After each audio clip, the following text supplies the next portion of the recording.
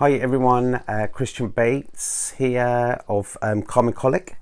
My website is calmingcolic.com, and there you will find my book with all my help in it and the other ebooks that you can download for helping mums. So today I want to go through someone that I've seen because it really demonstrated two things that I think are really important. One is that you have to look for the cause of why your baby is unhappy, and it's really demonstrated in this little story that I'll tell you.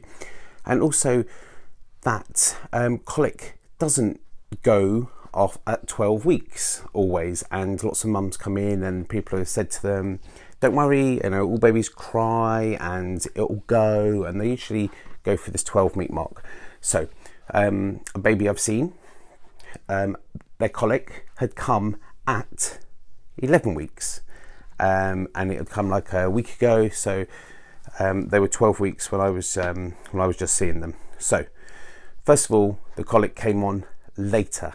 The baby didn't start with it, and the mum came in and said, my baby has colic. So we have to then from here think, why? Don't accept that the baby is just come out of nowhere, this colic. So we have to just dig a bit deeper and look into the delivery and all this. But the baby was actually really good and very happy after it. But there was a big trigger, and it was actually very easy to see. The mum had had 3 courses of antibiotics for a recurrent infection that she'd had. And I said, okay, this is a big trigger of colic. We'll call it colic, but it's wind, it's upset tummy, the baby's crying, the baby's not sleeping, and all sorts of poo and nappy issues, okay? So, so I asked, did this antibiotics coincide with the baby's tummy problems and colic? And she thought about it and she said, yeah, why didn't I see that? It was exactly the same time. You know, last week I had the 2nd and 3rd courses of antibiotics. So just a nice simple story that we can learn a lot from. If something happens with your baby and they have a bad night, they have some wind or some colic comes on, just look back what triggered it.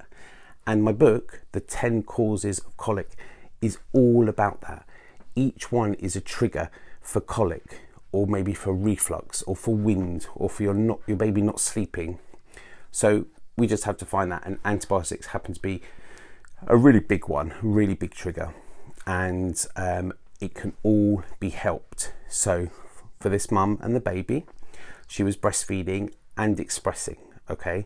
So we used these special baby probiotics that I recommend.